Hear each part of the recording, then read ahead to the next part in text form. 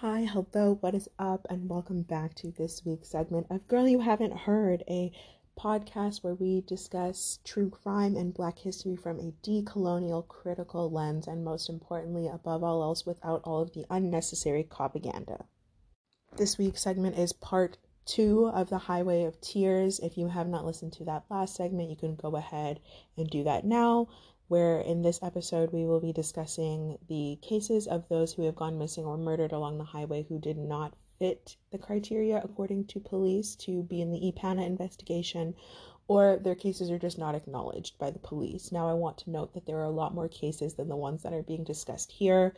This week we'll be discussing the case of Helen Frost, Jean Virginia Sampar, Cecilia Nickel, Dina Bram, Bonnie Marie Joseph, Madison Scott, Immaculate Basil, Anita Thorne, and the Jack family, which consists of Doreen, Ronald, Russell, and Ryan.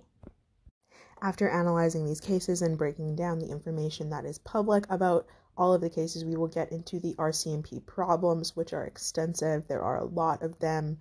We will talk about the Highway of Tears Symposium Recommendations Report, and we will wrap it up with my thoughts. Now, one thing I do just want to mention before we get into the case is that for the rest of this month, we'll be focused on true crime, so that in February, during Black History Month, we can focus exclusively on Black history, all things Black. Miss Helen Claire Frost was born on October 17th, 1952 in England, and was the youngest daughter of 2. And as she got older, she would sometimes go by aliases Lana Lunn or Debbie Souls. Why is kind of unclear, but just something that she did. And Miss Helen was described as shy and quiet, but extremely sweet. Now, when she was 4 years old, her family made the move to Nanaimo, BC. I think I'm saying that right. If I'm not, I'm sorry. At 17 years old, Helen would actually make the move to Prince George in November of 1969, and her sister Sandy would later join her that same month. Their apartment was shared amongst the two of them, as well as a friend named Darlene and Darlene's newborn baby. Helen also at the same time had a boyfriend whose name is Stephen Grumper, whom she was madly in love with and extremely committed to. Shortly after her move to Prince George, Helen realized that she was pregnant, and on May 13th, she would give birth to daughter Sandra Jeanette in Kamloops, BC. When she returned back to Prince George, Stephen gave her an ultimatum, and he told her that in order for them to get married as she wanted, she had to give up their daughter for adoption. And a welfare worker who was at the hospital had also been trying to convince her to place the baby up for adoption. Helen was obviously torn, but with all of the pressure, she decided to adopt Sandra out to another family.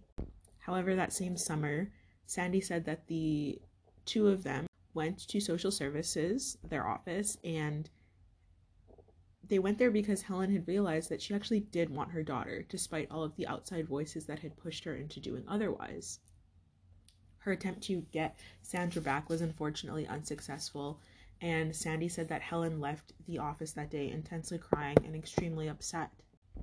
Now, later on that summer, her relationship with Stephen would unfortunately also come to an end. It seemed as if that he did not really want to be with her, and he had no desire to be a parent or have any sort of responsibility in that way, so he just kind of manipulated her into giving their daughter up for adoption, only to break up with her shortly after she did so. Now, it's important to note that Helen was not battling any forms of addiction, and she was not an active participant in sex work, but as many young girls did around this time, she and her sister would hitchhike in order to get from place to place, as public forms of transportation were and still are lacking in the area that they lived in, and that responsibility ultimately falls back on local and provincial British Columbia governments, not on the girls or the women or anybody, for getting around the only way that they could. Now, fast forward to October 13th of 1970, just a few days before Helen's 18th birthday. At around 8 p.m., she left her apartment, which was in the 1600 block of Queensway Avenue, and she just wanted to go out for an evening walk. Their apartment was only about 9 blocks away from the infamous Highway 16, and the street that they lived on actually directly intersected with Highway 97, both of which have extensive ties to all of the Highway of Tears cases. She invited her sister Sandy to actually go with her, but Sandy decided not to as she just gotten home. She was pretty tired and it was kind of cold outside. Like, it was very windy. So she just was like, no, I'm not really going to go, but like, you go, you have fun. So Helen told her sister that she would be back shortly, after she left at around 8 p.m., but this would unfortunately be the last time that Helen would be seen. Her sister initially did not think anything of Helen not coming back right away because they had many friends in the area and it wasn't that out of the ordinary for Helen to visit them. However, on October 15th, Sandy realized that her sister was missing and she hadn't seen her or heard from her, and neither had any of their friends in the area. As with many cases, the local police did not take her disappearance seriously and they did not do much, if anything, at all to find or locate her. Sandy honestly told the police that the girls would hitchhike on occasion, and so the cops just assumed that she had left to begin a new life and didn't tell anyone. She had an exceptionally hard year, and they used that as a reason to not investigate, because to them, that was clearly the reason she decided to leave. Sandy was quite young herself at the time, and she didn't know what to do to make the police take her seriously, take the situation seriously, so they were essentially able to just brush it off. Ever since her disappearance, Sandy has been trying to get Helen included in the EPANA investigation, and it definitely makes sense, but her attempts have been unsuccessful despite her sister's disappearance meeting 2 out of the 3 criteria set by the RCMP. The family also believes that it's extremely possible that Helen did hitchhike somewhere using Highway 16 or Highway 97, but those theories have been dismissed by authorities, essentially causing Helen's case to be cold the minute it was reported. Her family actually has a Facebook page dedicated to her, and the link to that will be left in the description. And if you have any information about Helen's disappearance, be sure to contact them through that page, join that group, and support the family in any way that they may need. At this time, Helen Claire Frost's case is unsolved. She is still missing, and there have been no remains recovered. In Virginia Sampar, Jean, who was lovingly nicknamed Ginny by her family, was the second last child born to a family of 6, and she was born on September 10th of 1953 in BC, and her parents were described by older brother Rod as strict and watchful. Their parents kept very close eyes on them. All of the children, all 6 of them, had to work very hard, and they were often not allowed out of the house past 9 p.m. Now, Jean went to high school in Hazelton, BC, and for the most part, she was quite quiet, but she absolutely loved to tease her siblings, especially her sisters, in a sing-song type of way, and she was said to be very strong. She had a very bright and promising future, and she was overall quite cautious and careful when it came to her surroundings and her well-beings, as it was implemented in her by her parents from the time she was quite young. She was not actively battling any form of addiction, and she was not active in sex work, and she was not known to hitchhike. Now, as she got older, she worked at the Royal Packing Company, which is a salmon canning plant in Claxton, and when not working or in school, she would take care of her siblings. Jean, her siblings, and her cousins were all very close, and anytime she went anywhere, she would tell someone beforehand, one of her family members, one of her cousins, or her parents. Now, on October 14th, 1971, at around 10 p.m., 18-year-old Jean had gotten into some sort of disagreement with her mother, which left her in tears in the kitchen.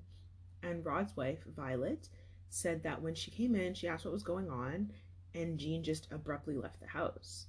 Violet called after her and asked where she was going, but she wouldn't even make an attempt to bring her back into the house because Jean's mom told her not to bother as she would come back. This emotional argument may have had something to do with her boyfriend, who had recently gone missing not too long before this fight, and his body would actually later be found after he had drowned in a nearby river named the Skeena River. Now, shortly after she stormed out of her home, Jean would meet up with cousin Alvin near an old bridge off of Highway 16 right outside of their hometown. It was kind of late and kind of cold, so After they had walked there, Alvin told her that he would go back home, which wasn't far away, to get a jacket, and he would be right back. As he was coming back, he was decided to ride his bike back so he could get back to her faster. As he was riding back to where Jean was, he heard a car door shut, and by the time he got close, he couldn't see or find her anywhere. This happened only about a year after Helen's disappearance. Now, the next day, she was reported missing to her band office by her mother, as she was Indigenous, the family's Indigenous, and her mother was told that they had to wait before reporting her disappearance to the police. Now, while they waited, the band office actually sent someone to look for her in South Hazelton and Kitimat to see if she was with siblings or friends, and they were actually unable to locate her there either. On October 16th, a missing persons report was officially filed, and following this, her community would lead an 8-day search of all nearby areas. Only later, the police from the area and nearby areas would join the search. Now, the search was actually called off by police when an early snow fell, but shortly after, her parents started the search once again, and police followed their lead. So they really were not acting on their own. The police kind of just joined in to, in my opinion, to not make them look bad, because they weren't searching for her at all. And if the community was out there searching, it would have looked terrible if the police didn't also join in that search. But what should have happened is, if the police were actually there to protect and serve and locate these missing girls, these missing women, they would have been leading their own search. They wouldn't have waited for community to start first. However, I digress. So there were also spot searches done in larger cities like Vancouver and even Toronto, because there were tips that came in that Jean had been sighted there. But these searches were unfortunately generally unsuccessful, and if something was found, it was not shared publicly. Now, in 1971, a chief counselor from their band alleged that Jean had drowned, and in 1985, the local RCMP took this as a reason to close the case and tell the family that it had been solved, despite there being absolutely no evidence that she had drowned, as her body had not been located, it hadn't been found. So if she had drowned, how would they know that? You know, the family heavily criticized the RCMP's decision, as they should have, and they actually applied consistent pressure, which led the police to later reopen the case in 2001. With the RCMP not actively searching for her and her case not included in the EPANA investigation, there have been no tips or leads allowing the family to locate her, and the case has gone cold. Brother Rod and Sister Winnie actually went to Prince George to ask the police to include her case in the Highway of Tears list and EPANA investigation, but they never received a response. Rod says that he remains frustrated with the lack of answers and effort coming from the RCMP, and he says that it would be nice for his family to have closure, that it would be nice to see her again if she is alive, and if she has passed, it would be nice to formally put her to rest, to have a feast, and to put a marker up where she was last seen, just kind of give the family the closure that they all deserve. The disappearance has hit everyone hard, and they are asking for anyone with any information to come forward. Now, just like part 1, if you have any information, the phone number and the link to where you can disclose said information will be left in the description. Some families, however, do have specific requests that you do not reach out to police, but that you reach out to them directly, so those links can all be found in the description. Now we will be discussing Cecilia Nichol, who was born on January 16th of 1971. Now, if you haven't listened to part 1, I would recommend going back and doing that, so then all of this would make a little bit more sense. But she is actually cousin to Delphine Nichol, who would disappear just a short year after Cecilia. And her case is included in the EPANA investigation, but her cousin Cecilia's is not. Now, there's not much information out there about Cecilia whatsoever, but what is out there is a lot of misinformation, assumptions, or conflicting information, which could potentially play a large role in why this case remains unsolved and not a part of the EPANA investigation, despite her cousin being included. What is known, however, and confirmed is that she moved to Vancouver with her mom on August 1st, 1989, but something occurred and she somehow ended up being houseless just a short time after. And prior to this move, her and her mother lived in Smithers, BC. Now, Cecilia briefly lived with an aunt sometime in the middle of October, and the last time she would be seen was at the end of October of 1989 by her mom. There were allegations that Cecilia was alive and well on Vancouver Island, but that claim has never been backed up, as she has not been seen or heard from since that last visit with her mom. And this allegation could also play a large part in why nothing has been done about this case. The opposing story was enough for police to just say she'd run away, as they had a history of claiming that she did so. Her family believes it was very possible that she was kidnapped or something happened to her along Highway 16 near Smithers, BC, but police say that since she was living in the Vancouver area at the time, and she technically went missing from Vancouver, so she does not meet the criteria to be added to the EPANA investigation, despite her last sighting being in Smithers, BC, which is near Highway 16. Cecilia's case is unsolved. She is still missing, and her or her remains have not been located at this time. So Miss Dina Bram was born on September 27th, 1982 in Quesnel, BC, where she would grow up. Now, at 16 years old, Dina was described as a typical teen with a stubborn streak and a mind of her own. Like many, she was just learning to drive. She really started to focus on school and really started to hone in on her dreams of one day becoming an actress and moving to Victoria, which was a much larger city than her hometown, which only had about 10,000 people and bordered on Highway 97. She loved her parents and her brother deeply, and they loved her right back. They were what many would describe as a quite close family. On Friday, September 24th of 1999, Dina was going out to celebrate her 17th birthday with some friends, with plans to spend the night at one of their homes and return back to her house the next day.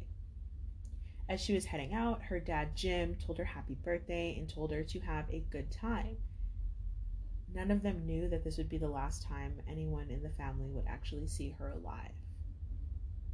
Now, when Saturday rolled around, her parents, Paula and Jim, thought it was kind of weird that she hadn't come home, that they hadn't heard from her to either ask for a ride or for some more money. They, however, tried not to think too much into it because it was her birthday weekend. They thought that she just must have been having so much fun that she'd forgot to call home.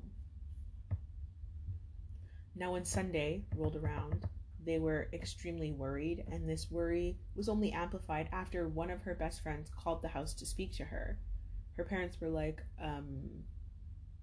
what do you mean? Like, she's supposed to be with you. But again, they were like, okay, there's got to be a reasonable explanation for this, and they tried not to panic. They knew that she would definitely contact them or come home on Monday, as it was her actual birthday, and she would want to celebrate that with her family. But when Monday came around, her dad had called the school, only to be told that she was not there. After school, he met the school bus that would bring her home and realized that none of her friends had seen her either. So on Dina's 17th birthday, September 24th, she was reported missing. Upon filing the missing persons report, her parents were asked if Dina ran away, and they quickly rejected this claim, as many other families did throughout the Highway of Tears. And immediately after filing Dina is missing, the family and community members began to search for her. Now, about 2 months after her initial disappearance, a rabbit hunter who was walking along a trail near Pinnacles Park, BC, would unfortunately find Dina's body in a shallow grave. She was left just underneath a pile of branches and other natural shrubbery, only about 50 feet away from where the police had stopped their search of that area.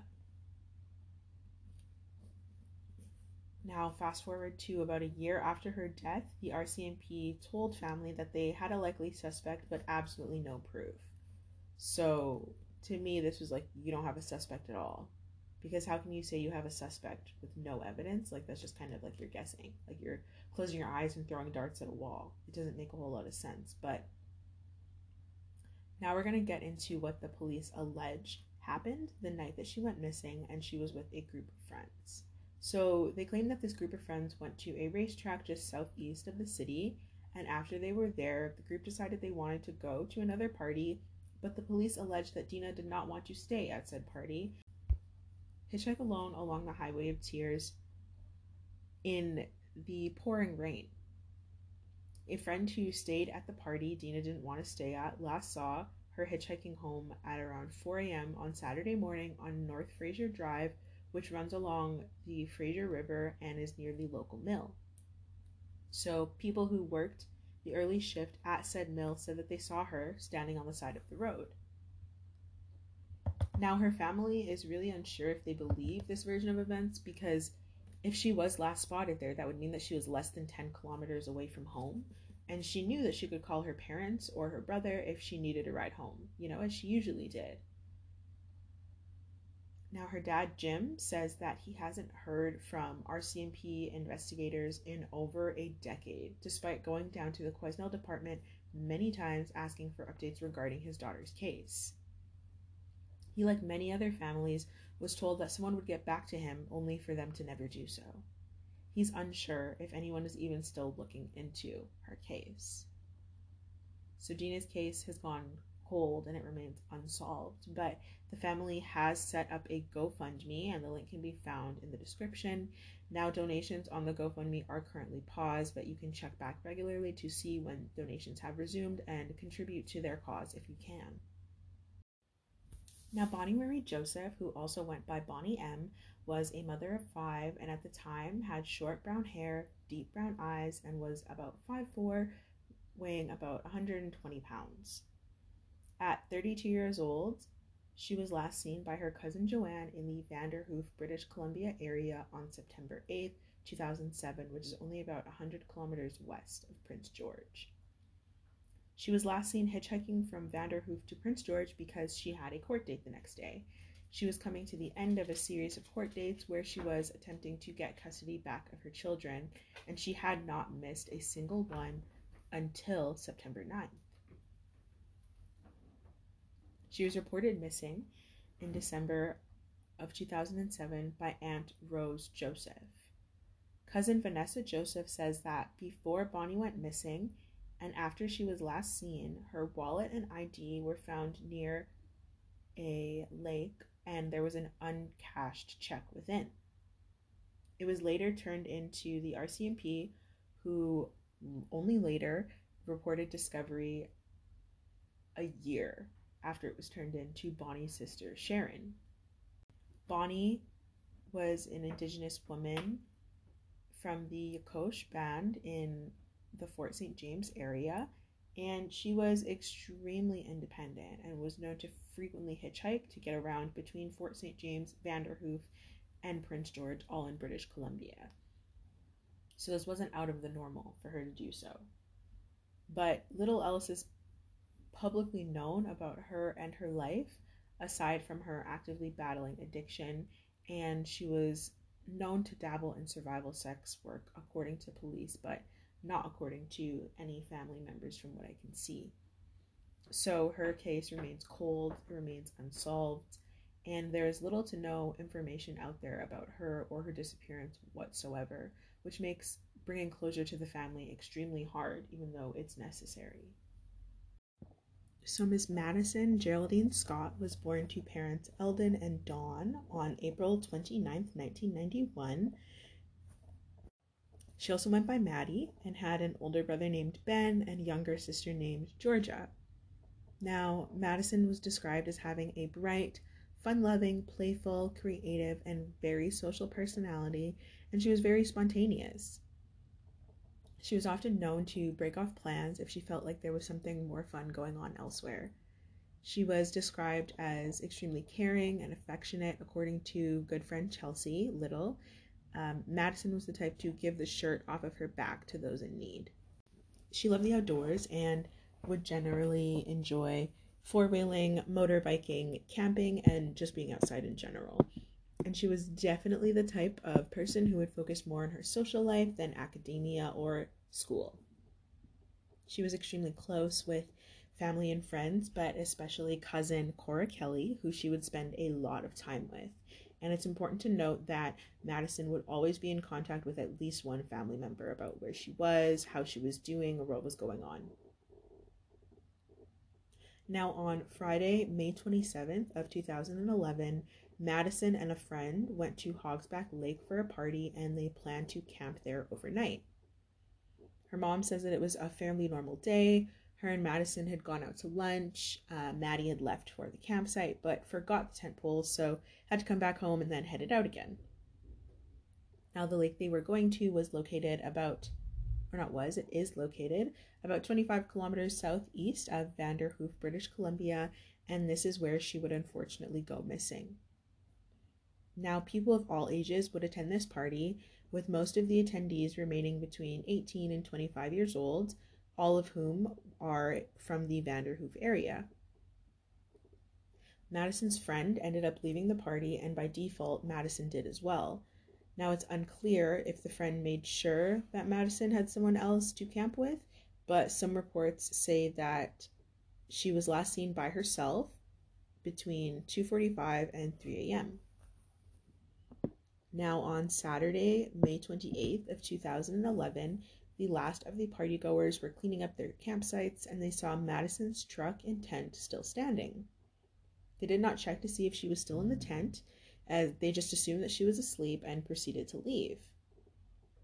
There was another party of about 150 people that same Saturday, and no one saw or reported seeing Madison. At this point, her parents still hadn't heard from her, but they figured that she was just having a lot of fun, as she loved to do, and had forgot to check in. Now, on Sunday, May 29th, 2011, her family had still not heard from her. She was not answering her cell phone, and so they decided to go out to Hogsback Lake to look for her. When they arrived, they found her truck there and her tent, which was now flattened. Her purse was found in the truck, and there was no sign of her phone absolutely anywhere. A search of the area was conducted by RCMP, as well as search and rescue teams from Vanderhoof, British Columbia, Burns Lake, and Fort St. James.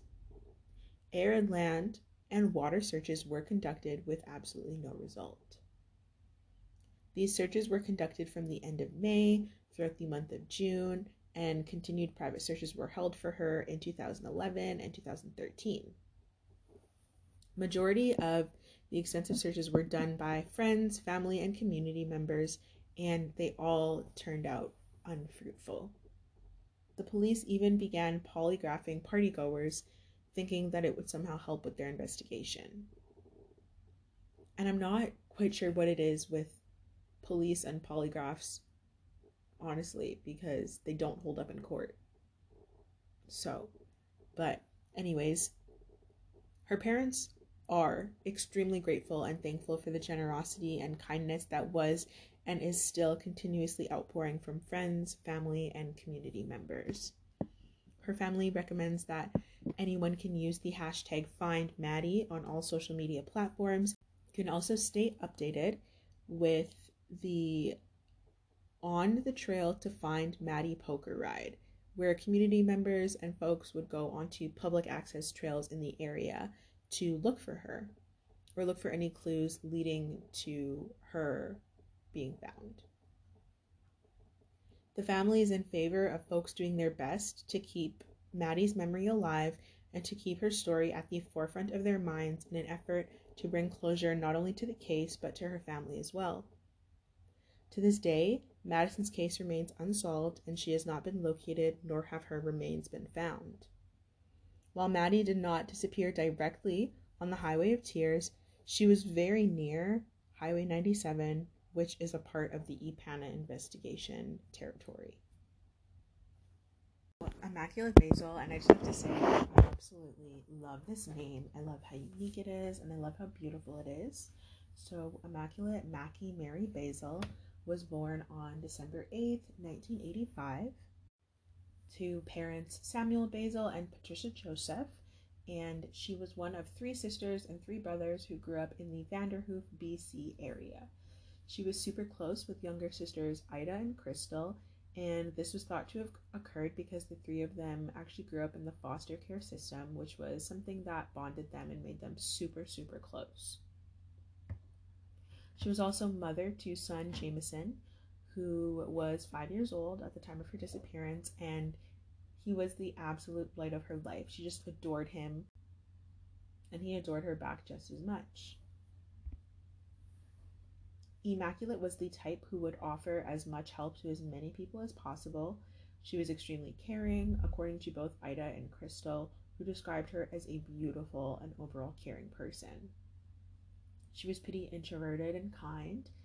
She preferred to spend time with close friends, family members, and her son, and if not with them, she would be online cleaning or decorating. She was not known to drink, do drugs, or even party, so it was kind of a surprise when she told her family that she was going to a party by herself and would be drinking there on Thursday, June 13th. So Immaculate also went by Mackie and was 26 years old at the time that she decided to go to this party. So she headed to the cabin with a few of her friends and was seen at the party in their community, according to Sister Ida. She was seen at the house party on the Tachi Reserve with a man named Victor and cousin named Keith. She actually would leave the party with both of them just after midnight, and the events after this are somewhat unclear, but at this point, Keith, Victor, and Immaculate were in a white truck, and on early June 14th, 2013, the trio got into an accident on Leo Creek Forest Service Road near a place often referred to as the 16 kilometer. The accident happened while they were traveling away from the cabin and away from their hometown, so it's unclear where exactly they were going, but Victor and Keith say that once their car broke down and got stuck in the mud, Immaculate decided to just hitchhike home. She was last seen by a truck driver on June 14th, 2013, walking along a Forest Service road northwest of Fort St. James, British Columbia. She was hitchhiking alone in the same area in which they crashed, the Leo Creek area, which is just north of Tachi Reserve, which is where the party was. There was an extensive 4-day search done by the RCMP, and it was led by community members and volunteers. Searched the Tachi River area, and they searched old logging roads within a 20-kilometer radius. Extensive ground searches were done, and unfortunately she was not located. The last time her family heard from police was actually within the same year she went missing, so 2013. And Sister Ida says it's unclear if the police are still investigating, but she thinks that they definitely should be doing more. Immaculate's case remains unsolved. It remains cold, and the family is left without any closure. So Anita Florence Thorne, who has a partner named Roger Balsam, unfortunately very little is known about her and her case, and very little is shared publicly. But what I was able to find out is that Anita was a 49-year-old Prince George resident who hasn't been seen by family members since November 19th, 2014. And she was actually reported missing that same night. So she was spotted at the Super Saver gas station on Victoria Street, where she bought gas, she put it in her car, and she also went to the Tim Hortons drive-thru, which was attached to the gas station. As soon as she was reported missing, community-led searches began and continued for several days after. So her disappearance was taken very seriously. Groups from Vanderhoof, Quesnel, and Mackenzie had also began to search for her, and the searches continued even after police were unable to locate Thorne with police dogs, and they even used the RCMP helicopter, which I have not seen mentioned in any other case besides Madison's. So her 2013 Ford Escape was later discovered on November 20th, 2014 at a rest area on Highway 16 named the Willow River Rest Stop, just 30 kilometers outside of Prince George. Her purse was inside, the car was unlocked when it was found, and nothing was missing, had been stolen, or was out of place.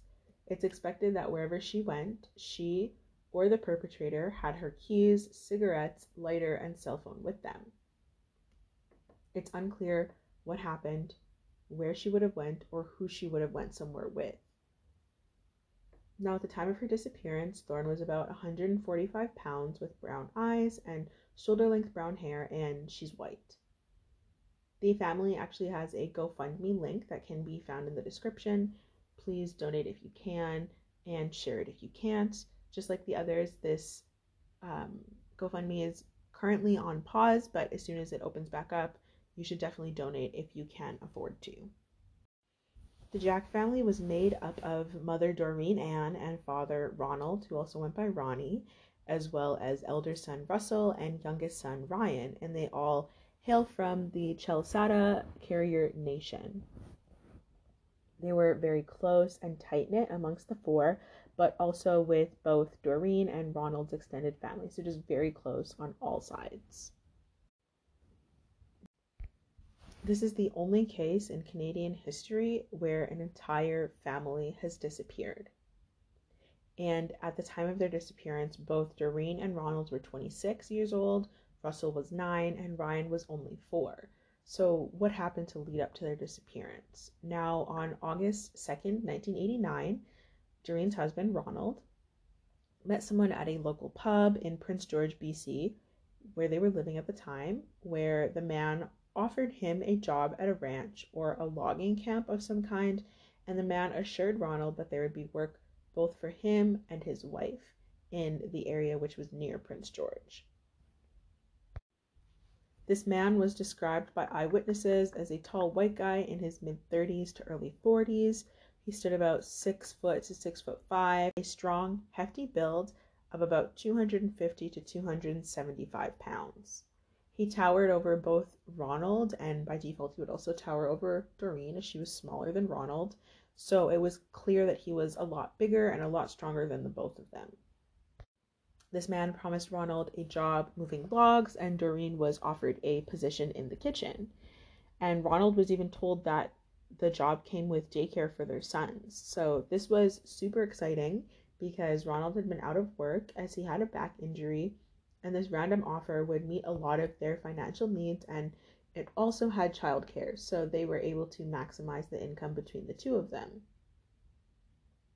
That same night that Ronald met the man, his family prepared to head out, and the prospect of this job was super exciting, as I mentioned before, and anywhere Ronald went for work, he would most definitely bring his family with him. Unfortunately, however, the Jack family did not have a car at the time, but the same man who offered them the job offered to drive them directly there that same night. He said he could only drive them that same night, but it was an offer too good to pass up, so Ronald definitely accepted. And it came at just the right time for the family. So at about 11 p.m. that night, Ronald called his brothers to tell them about his new job. A few hours following, he also called his parents, who lived in Burns Lake, BC, and he told them that he and his family would be gone for about 2 weeks, and they would be back before school started for the boys. Now, this would unfortunately be the last time anyone would hear from Ronald or anyone else in the Jack family. The man was seen waiting outside the family's home as they gathered their belongings and prepared for their trip ahead. Now, just before about 1:30 a.m., all members of the Jack family were seen leaving their home and getting into the man's dark-colored pickup truck.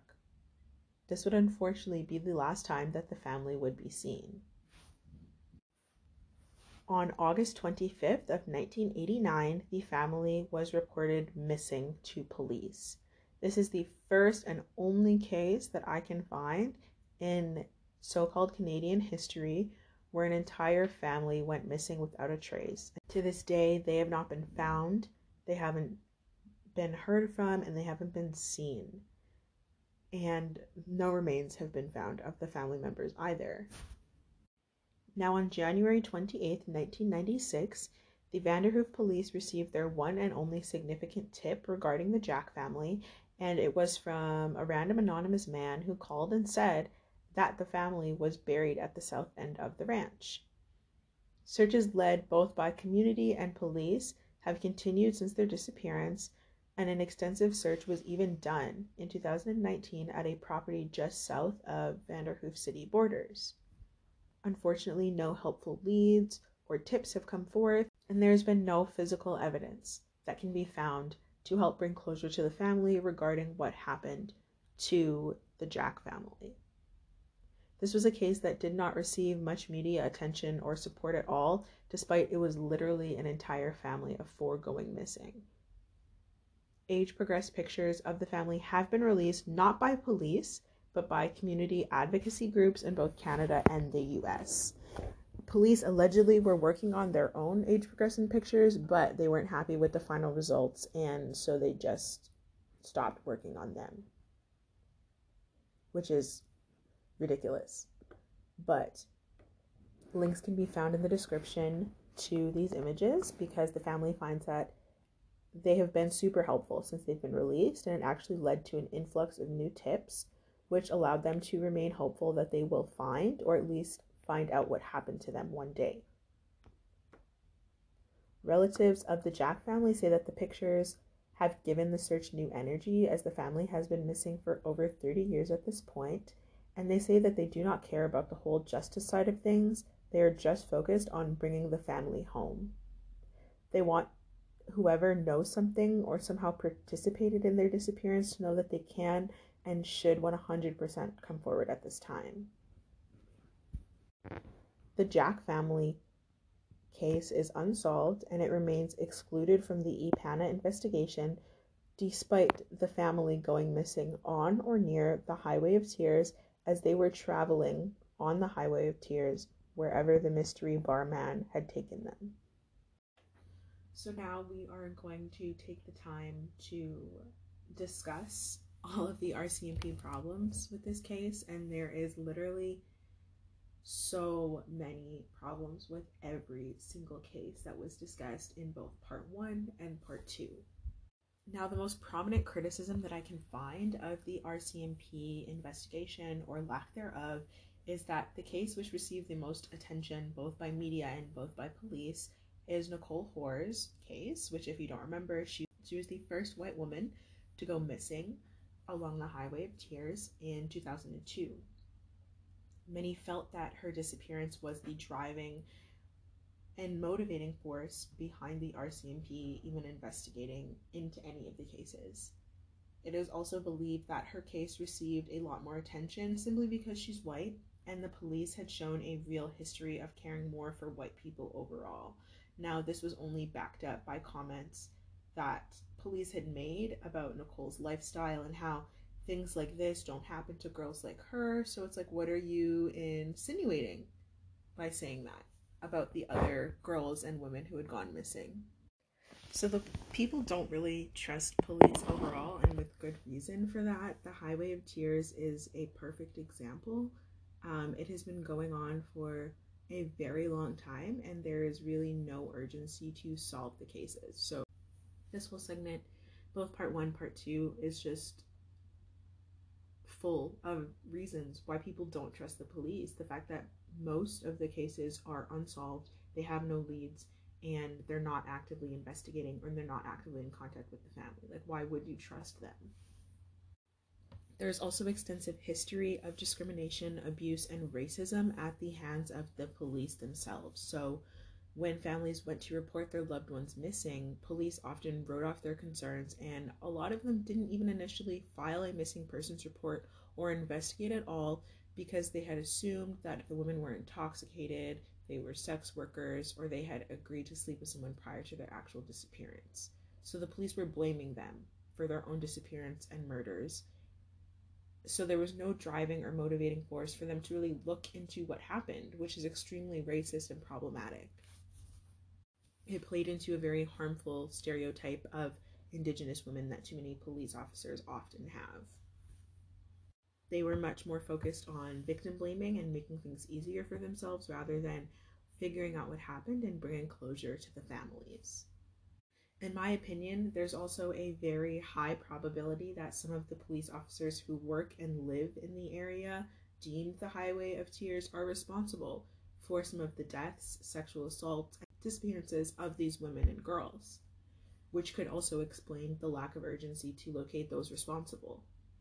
It made me think specifically of Isla Sarek Auger's case, where she was last seen and stopped by a police officer the night that she disappeared, but he was cleared of any obligation or responsibility because he took a lie detector test and passed. But we all know that these tests are not reliable, they cannot be used in court, so the fact that it was used to clear him when he was technically the last person to see her alive is beyond absurd to me. In far too many cases, the police would not initiate a search until the family or the community did, or if they did carry out searches of their own, they wouldn't continue for very long, and the search area just wasn't wide enough. So, like in Dina's case, where her body was just 50 kilometers outside of the predetermined area that they were searching for her. They just were not doing enough. They're the ones with all the resources, so they are meant to be leading said efforts to bring home these missing individuals, and they continue to only act and care if there's consistent public pressure, if that foot is always on their necks. But even if there is that public pressure, there's no guarantee that they'll do anything. So Sergeant Wayne Clary, who works for the RCMP and is a part of the EPANA investigations, actually told in an interview, he stated that he has been quote unquote honest with victims' families and told them that it's likely that their cases will never be solved. He went on in the same interview to say that this is the reality of the situation, and that is what he tells families, that they can't keep going forever when there's no work. This to me is highly insulting. They have only claimed to have solved 4 cases out of so many, and there's many that I didn't even discuss. Yet they're acting as if there's a lack of work. There's too much work for them to not be doing anything. Not that there's not enough, but he claims that since cases have been ongoing for so long, it's possible that the witnesses or those who those who could have helped have now passed or forgotten what has happened. And he said this in the interview as if it was someone else's fault. Like the only reason these cases weren't investigated earlier is because the RCMP didn't want to. Like this is of no fault of anyone else's. Wayne Clary also claimed in this same interview that the people from the communities along the Highway of Tears are the only ones who can solve these crimes at this point. In my notes, I just have question marks beside this because I don't know what to say about this. This to me is ridiculous. It's frustrating. It's extremely infuriating because the millions of dollars that are consistently poured into this project were a waste. And once again, the onus is back on the people who are not being paid to do this work. Granted, those who lost their loved ones are never going to stop trying to find out what happened to them, but the responsibility shouldn't remain solely on them, especially when we supposedly have the police who are there for this exact purpose. I cannot understand why in any world it would be okay for the police to just give up on this case, especially since they had to be essentially bullied into investigating in the first place. This once again for me just hits home the point that the police should not have the responsibility of finding missing people in general. The onus almost always falls back on the public to either solve the case completely or to greatly assist the police, meaning that they could have done it without the police. The resources that they get can be put to much better use when placed within community resources and community programs and with community groups who actually get results. And to me, a perfect example of this would be when a group of collective community organizations like Bear Clan, Mama Bear Clan, Community 204, Anishinaabe Native, MKO, and others who were made, and also people who were not a part of those groups and were just concerned community members, actually found missing Indigenous woman Jessie McKay without any police assistance on September 24th, 2021. Police reported she was found on September 25th, Saturday in the morning, but she was actually found late Saturday night. And they were searching and carrying out one of many searches that had been organized by the groups mentioned before, as well as Jessie's family. A lot of family members and First Nations leaders from Cross Lake made the 530-kilometer journey to search for Jessie. At this point, she had been missing for about 3 weeks, and nobody had seen her or heard from her since September 5th. She was reported missing on September 13th, and thanks to quick community action, she was able to be located safely. Who knows what would have happened to her if the community did not step up in the way that they did. in my opinion, a large part of the local RCMP and police division's responsibilities for investigating and finding out what happened to folks should have a large part of their budgets taken, if not all of their budgets taken, and put towards implementing the Highway of Tears Symposium recommendations that were put forth. So now we are going to get into the Highway of Tears Symposium Recommendations Report, which was released by a collaboration of tribal councils, First Nations folks, and friendship centers all located along the Highway of Tears. So a strong unified voice also came from victims' families as well, and this came to fruition after the murder of 14-year-old Isla Sarek Auger. Rena Zatariski says that her death sent shockwaves amongst communities who live and work on or near the Highway of Tears, especially Indigenous folks. Rena also says that her murder brought issues of race, poverty, women's rights, as well as the isolation of youth and the overall justice system to the forefront. This symposium was held on March 30th and 31st of 2006, and it had over 500 people in attendance who had been in some way negatively affected either directly or indirectly by the Highway of Tears. So the report itself made 33 recommendations to make routes safer, and they focused on 4 specific areas: victim prevention, emergency planning and team response, victim family counseling support, and community development and support. Some of these recommendations in practice were idealized to look like shuttle buses providing transportation, and recommendation 8, which wanted emergency phones set up in remote locations, and they wanted cell service to be greatly improved. This was the group to bring forth the recommendation for cell phone service in the area, as they stated that there were too many areas of the highway where phone towers were out of transmission range, and this demand was seen to be inconceivable at the time. For what reason, I'm not really sure. Also wanted some sort of formal collaboration between all levels of government, industry, and organizations to come together and safely address concerns of the highway overall. Who better to collaborate with and come up with safety solutions better than those who work, live along, and are responsible for the highway, and also responsible for what happens to the women who went missing across it and who still go missing across it to this day. In 2017, BC Transit started 3 new bus routes across Highway 16. In its first year of service, approximately 5,000 people used these new routes, which took just shy of a decade to be implemented. Just as the community got this win with transit expansion, Greyhound Canada announced in 2018 that they would no longer service Canada as a whole, but also the few routes which did go along the Highway of Tears.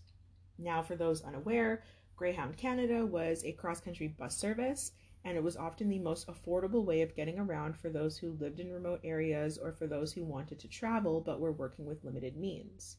Now, it was a very important way to get around, and a service that is thought to have protected many hitchhikers from suffering the same fate as those who we have mentioned in Part 1 and Part 2. It seems like just as one problem is solved, another pops up. It took 11 years for the expansion of local bus services, only for the destruction of the national bus service. Few of the recommendations in this report have been implemented, which is extremely frustrating, as extreme time, care, and consideration had gone into putting together these recommendations that could either cut back on the amount of disappearances or had the power to potentially stop them altogether. Many are quite simple and could have easily been done, especially considering how quickly the government was able to put money towards investigations that they did not care about. This is especially important to note because the RCMP feel as if the onus is on the community to figure out what happened to these women, and yet they are not willing to do a single thing that these communities have recommended to prevent more women and girls from going missing, knowing damn well that they are not going to look into these disappearances. So it's just like a catch-22. So for Wayne to say, yeah, you know what, onus is kind of on communities, and community be like, okay, well, if onus is on us, then this it needs to get done, and then everyone just looks at them like, yeah, we're not going to do that, but thanks. I will leave a link to the Highway of Tears Symposium Recommendations report in the description if you are interested. In 2015, October 2015 specifically, the BC Ministry of Transportation government officials who were under Liberal leadership at the time were triple deleting emails, which was clear that they were making sure that these emails were not left anywhere in the system of anything related to the Highway of Tears. This is referred to as an email scandal, and there were more than a dozen emails about important meetings with 80 First Nation leaders along the Highway of Tears. Tim Duncan, who was an executive assistant of this department, claims that he was told to delete the emails under the Freedom of Information Act in November of 2014. And Mavis Erickson, Sakani Carrier tribal councillor, claims that this is proof of a cover-up regarding the Highway of Tears. She says that it shows the fear which resides within the government for their actions, misactions, and inactions. They don't want these things to come to light. And so they try to hide them by deleting things, but what's done in the dark always comes to the light. So if any of these officials had anything to do with any disappearances or larger cover-ups, it'll come out. So we have now come to the conclusion of our Highway of Tears case, and this is usually the part where I'll discuss my thoughts, and I don't have very many on this one to mention now. I'm appalled that the police are trying to put the onus back on the families who should be focused on grieving. I'm appalled at the amount of money that has been poured into this investigation that could have been poured into community who might have been able to get answers faster. I'm appalled at the immense feeling I get that there's a cover-up going on, and that is why these cases are not being solved. I'm appalled that they tried to make it seem as if it wasn't a serial killer, only to solve certain cases that were attached to a serial killer. Just the overall lack of effort, the lack of care and concern for these women, for these girls, for their families, for their children is appalling.